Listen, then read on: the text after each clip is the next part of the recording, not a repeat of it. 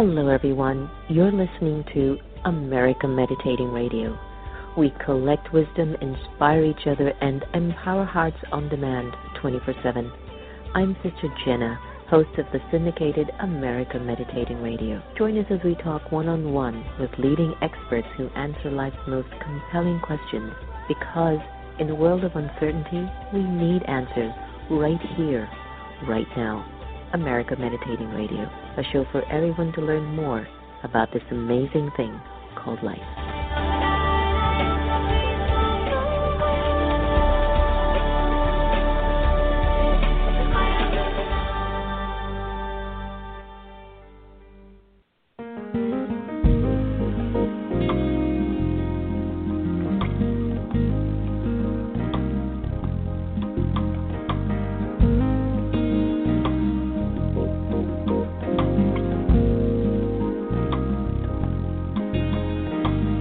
Walked for so long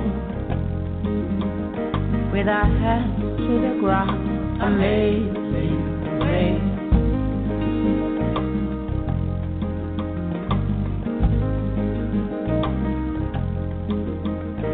We have died for so long with our hands under the roof. Whatever calling why for now. Amazing grace, save me now, from the birth becomes my enemy.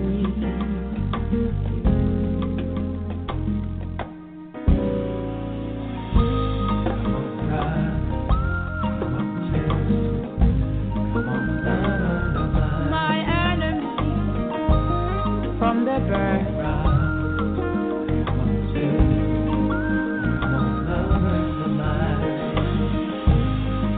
it's been a long time coming, yeah,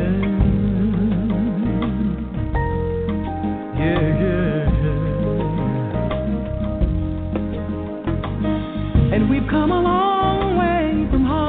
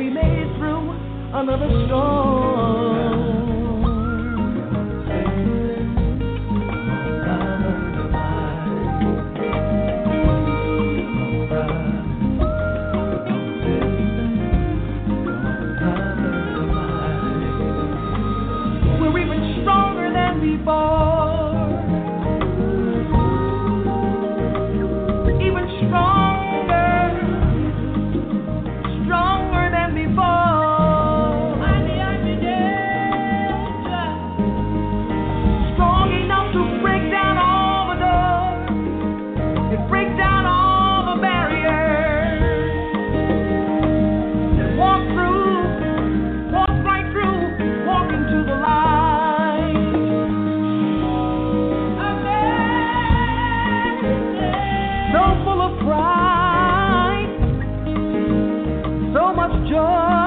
in our hearts, so much to go around.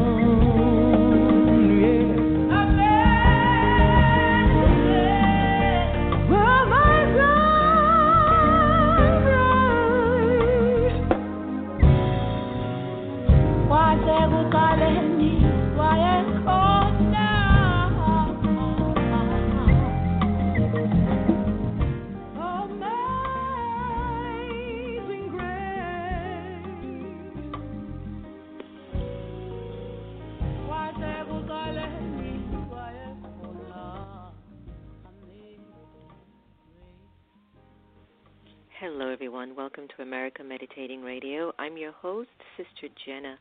That was the amazing Carmen Lundy, Grace. We sure need a lot of that nowadays, don't we? But we do. You're seeing a lot of signs of grace everywhere we turn. And, of course, there are some signs of gracelessness. But what you going to do, right? Maybe that's why folks like us are on the journey and on the path to be of service. And aren't we here for that? Aren't we here to be of service to one another rather than to be the takers, that you take so much, you hoard so much that other people are suffering? You can even take so much from someone emotionally that you abuse them to the point that they are of no more use.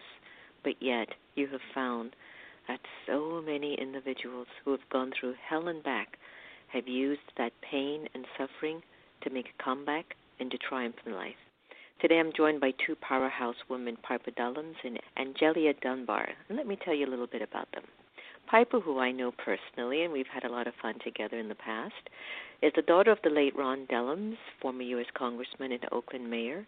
She's a powerful, inspirational speaker, host, advocate, author, survivor, and drama, arts, and writing therapist, but she's also a filmmaker.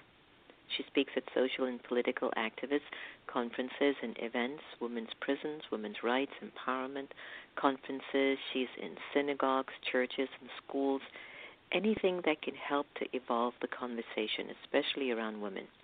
She's also the CEO of PIPE 2019 recipient and keynote of the Survivors Ball Women of the Year Award.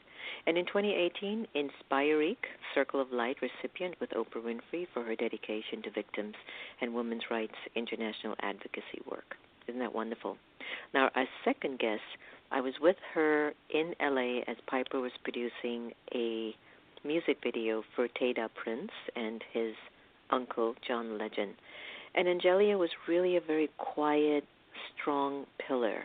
And we somehow connected, and I loved that. She's a corporate executive, real estate developer, a community activist, survivor, and author of Slaying with My Broken Pieces. She's very active in her church and is known as a woman of strength, compassion, integrity, and excellence. She's dedicated herself to definitely helping the lives of others. Angelia's commitment to giving was ignited following a number of hard-hitting moments in her life. She made a full recovery from domestic violence and breast cancer in her later life, which profoundly strengthened her outlook in life. Committed to now share her story with others and inspiring them to reach their highest potential, today I welcome two fascinating women, Piper Dellums and Angelia Dunbar. Hello, my sweet sisters. Welcome. Hello, how are you? Good morning. Aren't you feeling the energy together, ladies? Yes. Goodness. There is something so extraordinary happening in the collective consciousness of compassion, mercy, grace, love, and faith. We are recognizing down on a cellular level and seeing with our eyes, our souls, and our spirits that there's almost a polarization happening in our society. We are seeing sacrifice on one end and selfishness on the other. And yet we know that with all of the sacrificial hearts, the giving, the bleeding out, the loving, the helping and aiding, we're coming together and we're reaching our spiritual depth so that we can encompass and control the spiritual dialogue in our society and amongst creation. I'm sitting out in my garden, clear sky, beautiful, breathing, flying. Look it at is you. Stunning. Angelia, are you doing the same thing too? I don't have a garden, but I have a place of peace. And so no matter where I am, I find peace in my place. Oh, that's so beautiful. So beautiful to hear that. I've had a marathon day today, and I find it as a blessing, no doubt. In the same token, based on what Piper just shared as well, it amazes me that it took a tragedy like this, which created an opportunity to help a particular group of us to really deepen our faith and our resilience and our goodness. But also there's some of us who have nowhere to go. But look, you both have had very strong fathers that have influenced your lives. Angelia, why don't I start with you? Tell us a little bit about your relationship with your dad and what you learned the most from him. Growing up, I always tell people I'm just a little country girl from Conway, Arkansas, and my father showed me what it was to have a solid foundation, and that foundation started with faith, meaning the spiritual base of God in our lives, and knowing what it was to live and walk in faith. And then he showed me the foundation of love, that no matter what I went through, he was there, just like our Heavenly Father. So when I go through trials and tribulations, I'm reminded that my dad, Heavenly Father and my earthly Father, has given me everything I need in this world to succeed, and that I can overcome any obstacle if I just fall back on my foundation and my faith. That's beautiful. Piper, what about you? Your dad's pretty well known. Well, right now you are speaking literally to a mountain in my heart. So I look at my father, both heavenly and natural, but I look at my natural father as the tree of life in my world. He shaded, protected, fed, honored, allowed me to climb to height. He was honest. He was significantly and profoundly compassionate. He was fair. He taught me integrity. He taught me that it was more important to collectively heal all of humanity, to listen, to be present, to give.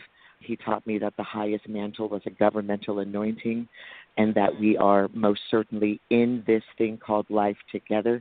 He taught me that if you sneeze in the Middle East, you catch a cold in the United States, that it takes a village.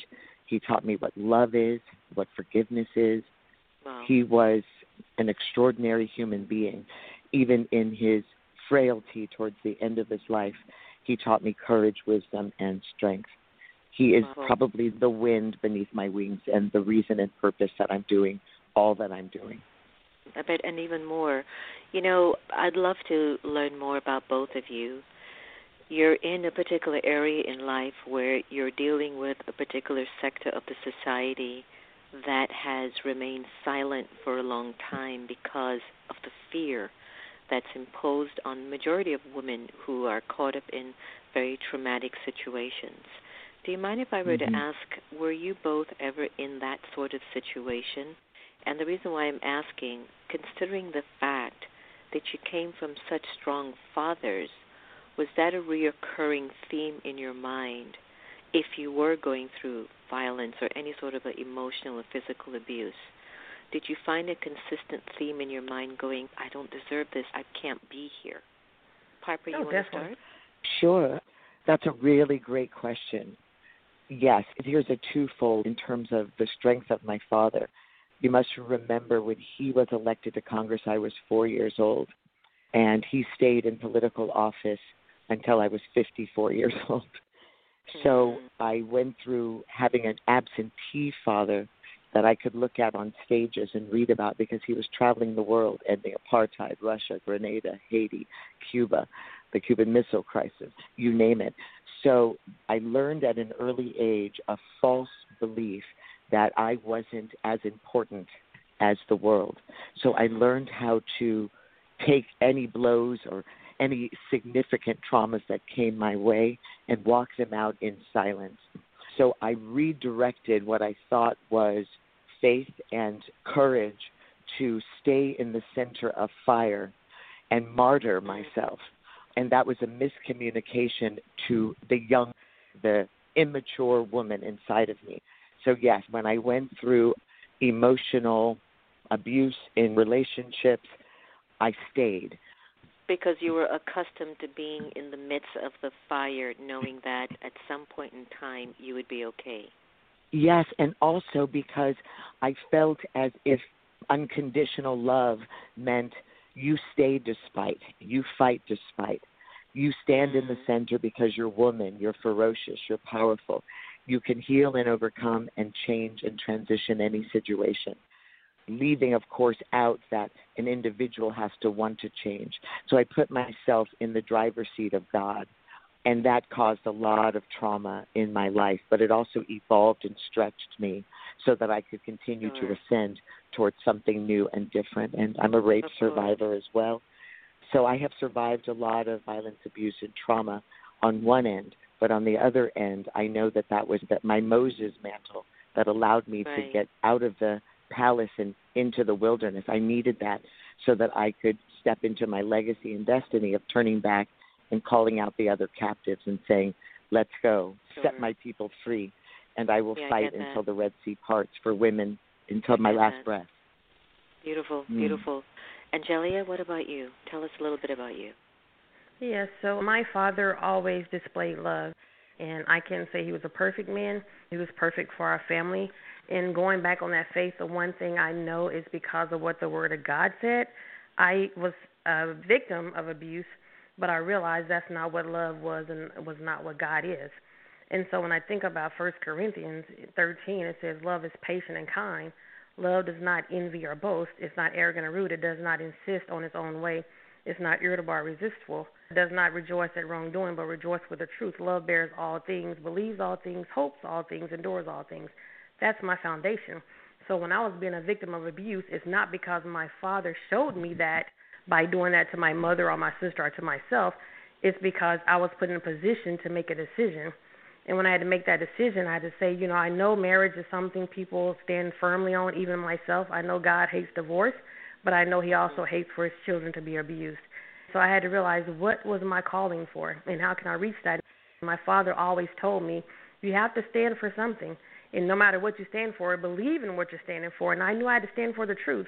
And I couldn't stay in that situation and allow any other person to go through what I was going through because of what my father had said and because of what he showed me. So I knew I had to get out to rescue me so I could rescue someone else. Beautiful. Now, for the role of women in particular situations like that, and for those who might be listening and those who might know of someone who's in that position but might be afraid of speaking up, because, those women or people who are outside of a domestic violence situation tend to have a different perspective. They don't really understand what's happening. Could you shed a little bit of light as to what kept you there for the time period that it did? Was it the religion? Was it the feeling that, they're going to change? Was it that I don't know if I'm worthy enough? Do you remember what it was that kept you there for as long as it did until you got out? Oh, I can answer that easily. Yeah, it's a mixture of all things. I did feel unworthy because I felt like this was a position I'd never been put in before. So for me to be in this position, I start saying, what am I doing wrong? What did I do? How did I cause this? How did I not see this coming? But I started questioning who I really was. And I had to say, okay, if I leave, am I going to be looked at as being a failure? Am I letting my family down? Am I letting God down because of my vows and my covenant? And am I letting my son down? I was a parent at the time, and I had my son. But I started saying, what about you? God covers us. So everybody's faith is different. So I tell people at the end of the day, I don't remove faith, but for those who don't believe, if you remove faith, what about you? Who were you created to be? Who are you designed to be? And why should you have to tolerate that abuse? Because it's hard to get out, but it's harder to stay in. So I couldn't stay in knowing that I was going to die. I couldn't stay in knowing that I told myself I didn't matter because someone else was showing me that I didn't matter. And I had to find that inner strength, and I had to choose to live and say, hey, you know what, you're going to make it. You can walk forth in your royal priesthood. We were created to be such royalty. And royalty is not to be broken. Royalty is not to be destroyed. It's to be loved on and cherished. And, it's the highest of high. So I had to say, you know what, I can overcome this. I'm an overcomer. Good girl. Right. I think there are these extraordinary little facets that all combine themselves when you're talking about victimization and abuse.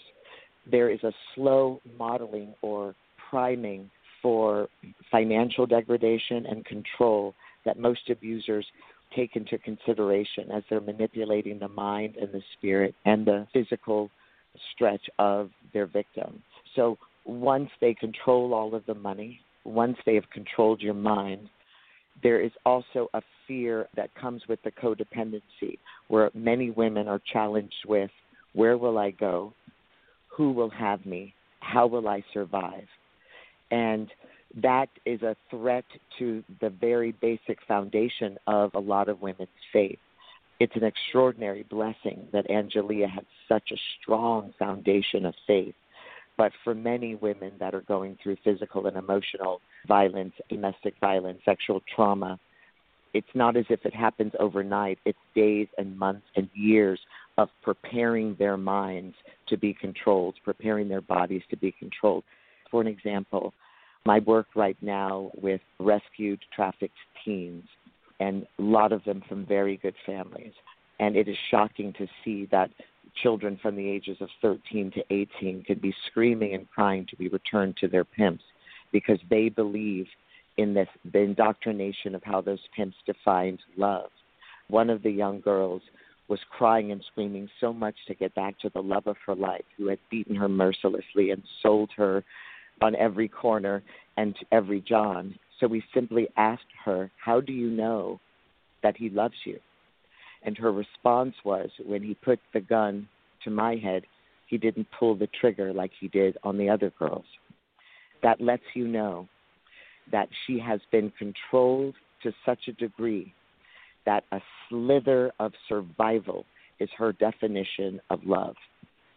I've heard of cases, many. I've worked with cases like this, and it shocks me till today that consciousness can be so conditioned at such a level that we can't see or feel who we are. And especially when you're young, Piper and Angelia, it's not even easy to discern who am I, what am I. Now, this COVID-19 is no joke. It has locked people up in houses, and I would have thought, ladies, that this was like really bad in America, but it has become a worldwide problem where there is a dramatic increase in shelters because now women are in a horrible situation by staying home with these men who are very aggressive. Tell us, what should they do in this particular time? I mean, what is it? Because we don't have a lot of support groups for men who are very violent with their wives or with their partners. And there's a big conversation to happen here. It's a very big conversation, and we're also forgetting the silent victim in most of those situations, and those are the children. Most of the children that are in the center of abusive households or households where addiction, school was the only outlet of safety for them. Oftentimes and predominantly the only place where they had food, consistent meal, and someone to talk with. It was 8 hours of safety going to and from school.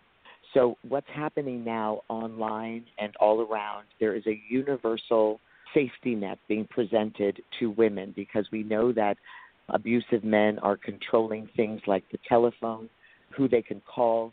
We know that COVID is controlling where people can go.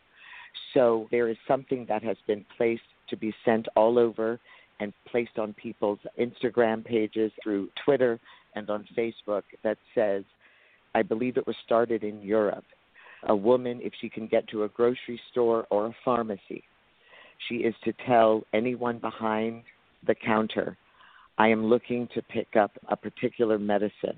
And I believe there's a number, and I need to find what it is. And it's something like, I need to pick up a purple something for breathing. And it's a universal code to say, I need help, I'm being abused. And immediately the shelters are to be called and police enforcement is to be activated. Wow. I just witnessed to that this morning, and I should have looked at it more carefully so that I could share it with you, but I will send it to you so that you can share it with your listeners. And then we can do a promotion to get that all over and to ensure that everyone is aware that this is happening all over the world. We have to also keep in mind that a lot of women are losing their lives. The abuse has taken its toll. The percentages of domestic murder has risen greatly, and so has teenage suicide. Another group that we're forgetting about are LGBTQ teens. So we have to find a universal safety net. We have to put our minds together. We have to put out information about resources, numbers, locations. We have to mobilize ourselves as a community to pick up children, pick up teens, find a woman on a corner who will be at the Trader Joe's and get them to these safe houses. Hope Refuge is one of those safe houses. And, yes. Thank you for that. Angelia, why do you think men tend to retort to such violent forms of expression? I mean, to be very honest with you, okay, let's say I get into an angry moment, and let's say I slap somebody that I love. But when I look at the person's face, and I look at their sorrow, and I look at their pain, doesn't that have an impact on him? I mean, why do men do this, Angelia? I think basically men are doing it because they're saying, I'm guilty, I love you, but this is who I am. So they really don't know how to express their emotions without doing what they're doing, by being rude or physical. I think when they look at the person, the pain that they're causing them, they're trying to figure out, okay, did I really hurt them, or is it something they're just trying not to get over? And I just think that as a victim, we have to always just try to keep the situation calm. And when I look back on what I went through personally, I remember them looking me in my eyes and telling me, if I can't have you, no one can.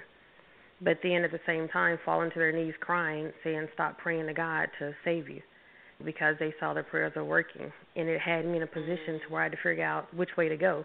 Do I keep praying or do I try to run? And you just got to find that balance ourselves. There's also a societal gender identity lie where we train our young boys not to feel.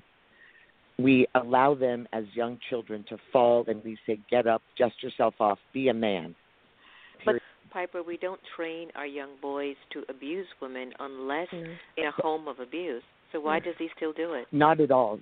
You're right. But what I'm saying is when we train anybody to swallow their emotions, to not cry, to not feel as a society, then bottled up emotion, it's like a pot overboiling.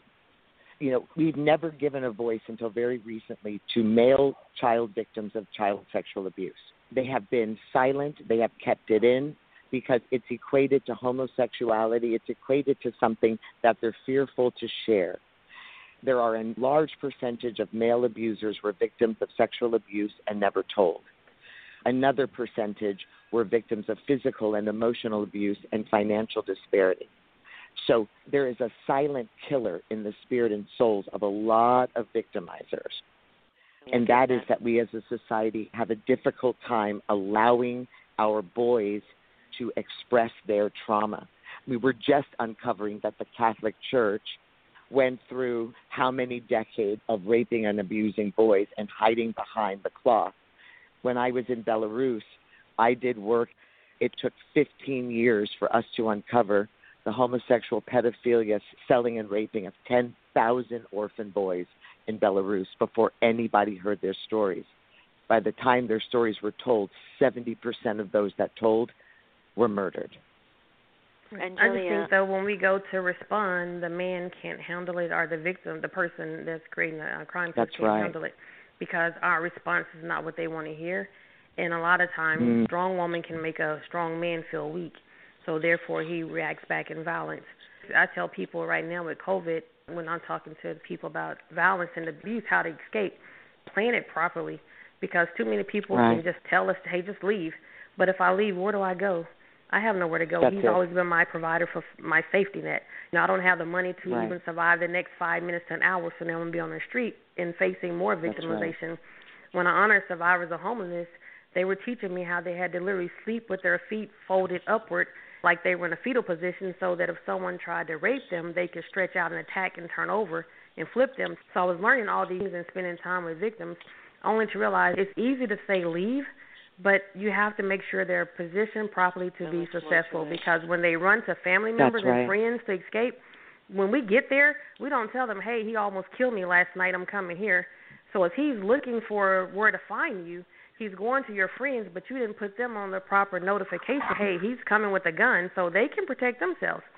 If you're trying to save your family, you have to find a safe place, and you got to know how to make it. Start stashing money so that you'll have some money to make it so you get to the next place, but plan properly. That's with anything in life, but especially with escape.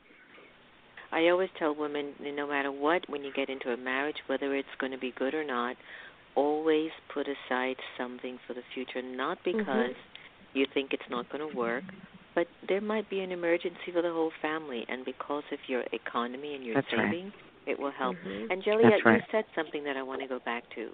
You said that when you were praying, it sort of disarmed him. Yes. Could you elaborate a little bit more on that? This particular incident, because I had 2 or 3 encounters with my first ex-husband, and when this was happening, he had called and reported me missing to the police. When he knew I wasn't missing, he called my parents in Arkansas, because I'm in Texas, and told them I was missing when he knew I wasn't missing. So everyone was in uproar. And when I came home preparing to pack up and leave, because he was supposed to be at work, he was a chef. He had a butcher knife, and he saw me pull up. He drugged me out the car, and he drugged me into the apartment. And that's when he started talking crazy, and he was preparing to beat me, but more importantly, kill me. And he notified me that he had told the police I was missing, told my family I was missing, and the phone was ringing. And when the phone was ringing, I went to get it. I said, that's my parents. I need to tell them that I'm okay. And he yanked the phone out the wall and threw it through the patio door. And he took a knife, and that's when he put it to his chest. He was 6'3", 300 pounds, and I was 5'5", 120 at that time. And he put the knife in his hand. He started stabbing himself in the heart with my hand on the knife and his hand on my hand. And it was going into his chest. And I immediately started praying. And the first words I did was went back to my faith. I remember, Father, forgive him, for he knows not what he does. Don't let the blood of this man be on my hands. And I started saying a whole lot of stuff. But those were the foundations I remember prayed out loud first. And as I kept praying and praying to God and crying, the knife released from his hand in my hand, with his hand in my hand still at his chest. The knife miraculously just released. He fell to his knees, and he started crying and saying, stop doing that. And I was like, wait, because I'm shocked that it happened. I knew my prayer was being prayed, but to see God act in that moment to keep me from killing him, which was not my desire, I just wanted to leave. But he had positioned himself to make everything on me. And he said, if I can't have you, no one can. Well, he wasn't worth living for. And so prayer became essential every moment of my life, even more so, because I saw God move at a time I didn't know if I was going to come out of that situation. He kidnapped me the day I left. It was after I left him. My grandmother died that same day. This was Valentine's Day, that he tried to kill himself and me. My grandmother died, so I had to leave out of town for a funeral. I came back. The apartment was packed up. I moved. He broke into my apartment 2 weeks later, and he kidnapped me, beat me, and tried to kill me. And at that moment, I started praying. And I couldn't see. He beat me so bad I was left temporarily blinded. And when I said I couldn't see, I just started praying, and I finally convinced him to take me to the hospital where they apprehended him. Oh, wow. So let me just hold a pause right there, ladies, because I know there are a lot of people who are listening in on our conversation now, and for some women who are going through it, they can relate to it, and there's some that are maybe learning from it. And I just want everyone to just take a breath and pause. And remember that we're talking to 2 women who got out of that and are continuing to stay out of it, but they're also helping many more. So sometimes our tragedy can become a triumph. And I have a really important question that I'd like to ask both of you to see if you have an answer for me. Are there any support groups for men who are driven with violent tendencies, especially towards their partners? Because when the police officers come to your homes and sees the damage the man has done, a lot of their calls that they get are for domestic violence anyway. They might take them into jail. Sometimes the woman doesn't want to press charges. But is there any kind of a mental, spiritual, emotional, psychological support for men who are in this particular state? I personally don't know of any here locally. I'm sure there's, but I personally don't know of any. But I do know that men have also become more prone to violence from women. So I've seen those groups take place, but I've not seen any to give the man help that he needs for abusing the women. They have anger management groups that oftentimes the women now do not press charges because they know that the man will be out within 72 hours. And the beating or the extremity of the violence will get worse. And they still don't have an out. Even if they get to a shelter, they know that it's temporary, especially if they have children. They fear that he will find them. And as you hear from Angelia's story, they often will go out of their way to find you and to attempt to end that situation. So now women can request from the court, not just that they be incarcerated for that period of cool-off, but that they be sent to an anger management course that they must follow up and complete, or they will be incarcerated for a longer period of time.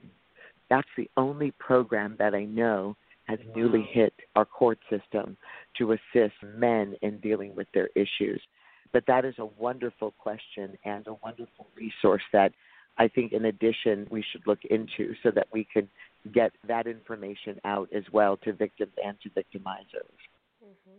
Because there must be an emotional bruise that's happening very deep at the core of the man, but he just doesn't know how to talk about it. That's one. Now, again, I'm just learning as I go along with you all in this conversation, and thank you so much for being so eloquent in your responses.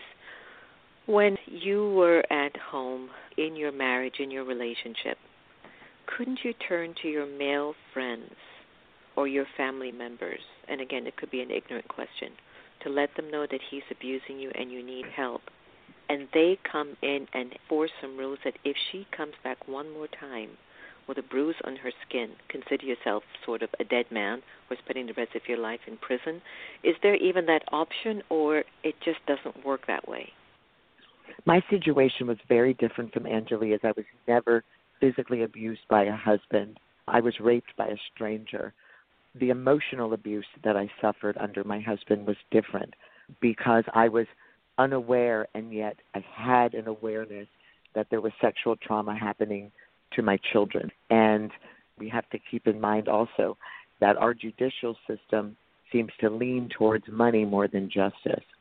So even though I got the children out of there immediately and took them to the pediatrician, and the pediatrician called CPS and the police, and they went forth to do a full investigation and told me that I had to move out of my home, or when and if they found my husband guilty, which they believed from the child psychologist who got information from the children over an extended period of time, would occur if I stayed in that home or in that marriage, my children would become wards of the state. So, of course, I left. But on the other side of that, the extreme wealth that he had and his family had, almost like the O.J. Simpson case, they were able to put together a dream team of attorneys, costing them over millions of dollars. So it was a surprise and a shock one day to drop my children off at their preschool at the ages of 3 and 5 and go back to pick them up, and they were gone. He used that wealth to bend the system so that the DA would drop all charges. So when my children were taken, I had no recourse. By the time I got to the playground and knew that he had taken those children, he had also emptied all of the bank accounts, so I didn't have resource to pay for my home. Just pause right there. Can you tell me what was going through your mind at that time? I remember an audible snap. The world tilted on its side. I knew that I was dealing with a situation where someone had enough resource to hide forever. My father, of course, became the first person that I contacted, but that was after I got into my car. I don't remember driving. I got on the San Francisco Bay Bridge. I was screaming at the top of my lungs. I jumped out of my car on one of the busiest 4-lane packed freeways, and I lay prostrate in the middle of the street. It was as if I could not take another breath because I knew in the swell of my being that my children were gone, and gone for an extended period. In my mind at that time, I thought extended period meant a month or two. I didn't know it was going to be 8 years. Now, of course, my father being a public servant, my father gave everything to the point where he said, we just don't have the money to fight and battle and locate against this man's millions and millions and millions. It would have landed both of my parents into homelessness just trying to pay legal fees to locate and get him into a court of law. So I virtually snapped, and I separated myself from all family and friends, and I did the opposite of what Angelia did. I wished for death because I could not breathe or survive without them, and I was tragically broken by the fact that I could not protect them. So I ended up going from 130 pounds to 98 pounds, basically from a $5 million home to almost living on the streets, full-blown alcoholism, 4 and 5 suicide attempts, completely lost my mind. But it was the power of one woman of faith. a woman with the faith that Angelia has, who followed me into a liquor store after I had been unconscious for 3 straight days. And she saved my life through the power of God, through prayer, through care, through compassion. One woman who was a mother on the playground the day they disappeared saw me on the street, disheveled, a skeleton, covered in blood, vomit, everything else, and recognized me and pulled the car over and called my name. And it was the first time I had heard my name spoken in probably a year. I was just that far gone, but it was the power of God that brought me back. Let's talk about your meditation, your prayer. Tell me and tell our listeners, what form did you practice or morphed into, and how did that balance you out to become the woman that you are today? That's a wonderful question. I was raised where good social liberal politics, I would say, was my faith. Doing well, justice, women's rights, gay rights, human rights, environmental rights. This was the fight. Until I got married, religion was never a part of the conversation. I married a Jewish man, so it was about converting to a faith that I didn't understand. I just wanted the husband.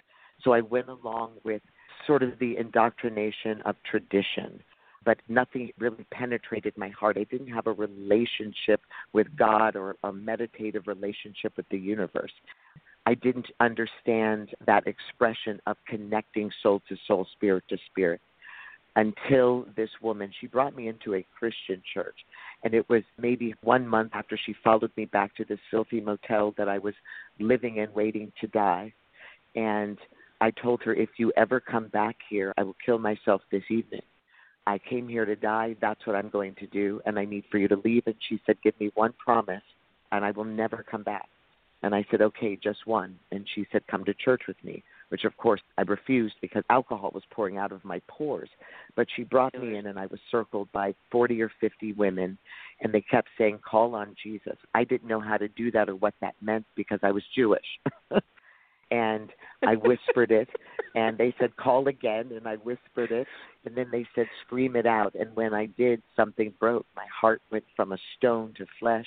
I cried a purging cry as if I was being baptized in an ocean, and I started speaking in another tongue, and I didn't even know what speaking in tongues meant. And they said, you were baptized with the Holy Spirit. I didn't know what that was. But from that moment on, my life started ascending. I stopped drinking. I started reading the Word of God. I started meditating. I started listening. I started planting gardens. I started believing.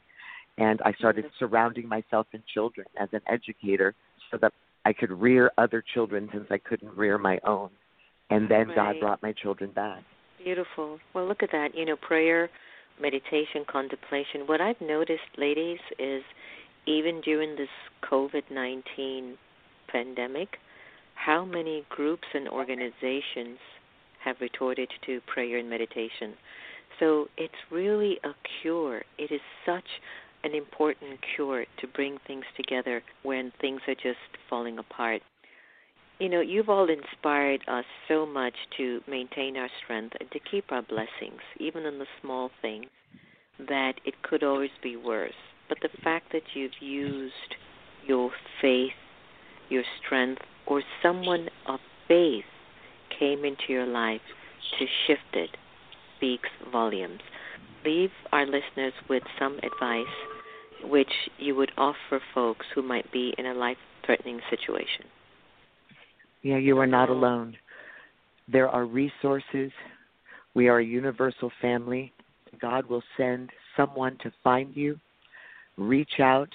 Do not be ashamed. Stay courageous. Stay fearless even in the midst of fear. Stay faithful and believe that you are worth it. Knock on any door to ask for help. There is no shame in asking for help. You receive not because you ask not. You are not alone. Mm-hmm. Beautiful. Angelia? Mine would basically be to know who you are and whose you are. Because when I go around and speak, I tell people, and I coined the phrase and trademark, write your name. And it takes people back to when you were first born. And, when you're first born, you're a baby, you're pure. There is nothing. You haven't sinned. You don't even know what sin is. And when you write your name, you really remember your foundation and who you were called to be. And I always tell people, who were you called to be? Once you realize who you are and who you were called to be, you remember where you can go in life. Because we control our destiny, even though it seems like we're the victim. But once you control your destiny, you become the victor. And especially in COVID, one of the scriptures I went back to in the darkest moments is, your word is a lamp unto my feet and light unto my path. As long as I have God's word and he's lighting my path, I'm going to walk right as best as my ability, but I'm going to walk into my destiny knowing I am created for such a time as this, and that's to be the best version of me.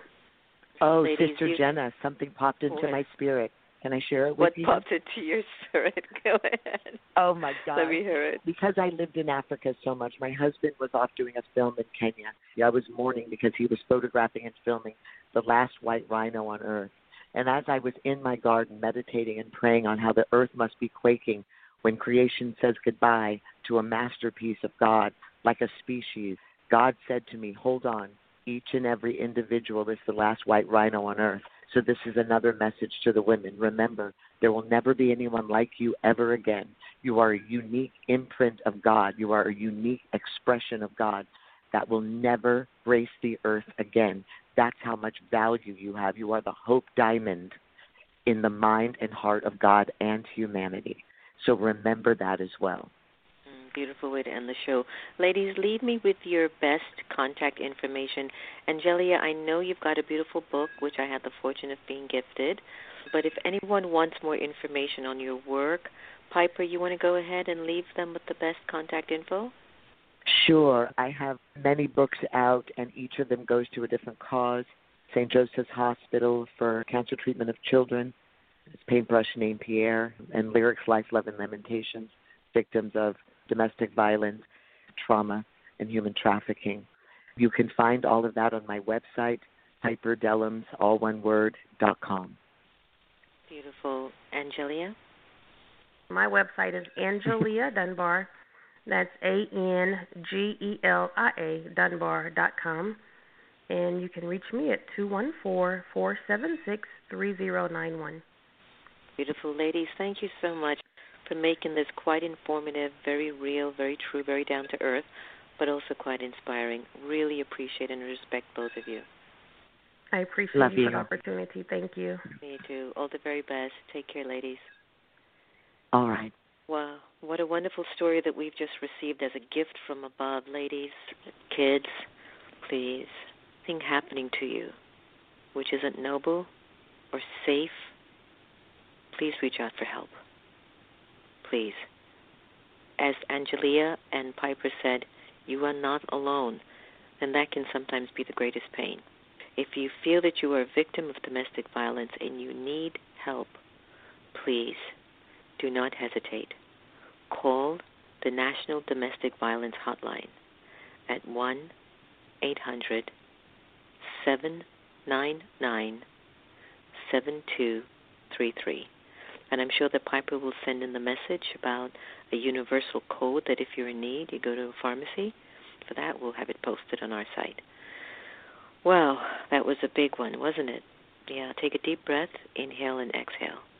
I did take away the power of prayer and the power of reflection, that God will definitely come to your aid. But you've got to listen, you've got to pray deep, and you've got to believe. You've got to have faith. Remember, no one can take away your happiness unless you give them permission. And we really are here to love each other the same. Don't forget to pause every hour in the hour for your traffic control. And remember, you are peace, and to keep generating peace on the planet. Here's Keep the Faith from Lucinda Drayton. Take care, everyone.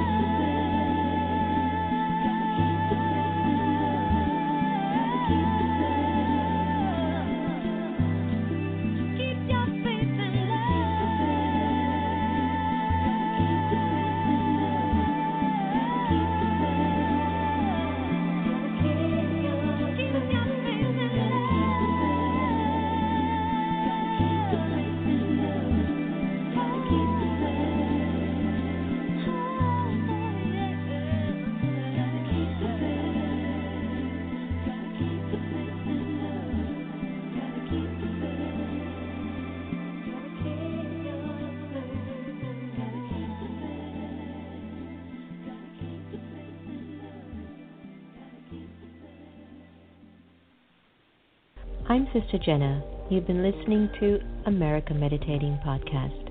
You can follow us on Twitter, Facebook, and subscribe to our YouTube channel. Did you enjoy that conversation? Because you can also listen to it on Spotify or in iTunes, 24/7, anytime, anywhere. I do trust we all have the inner power to become our very best. When we listen with curiosity to learn more, we grow. So thanks so much for tuning in, and do be easy on yourself. Take care.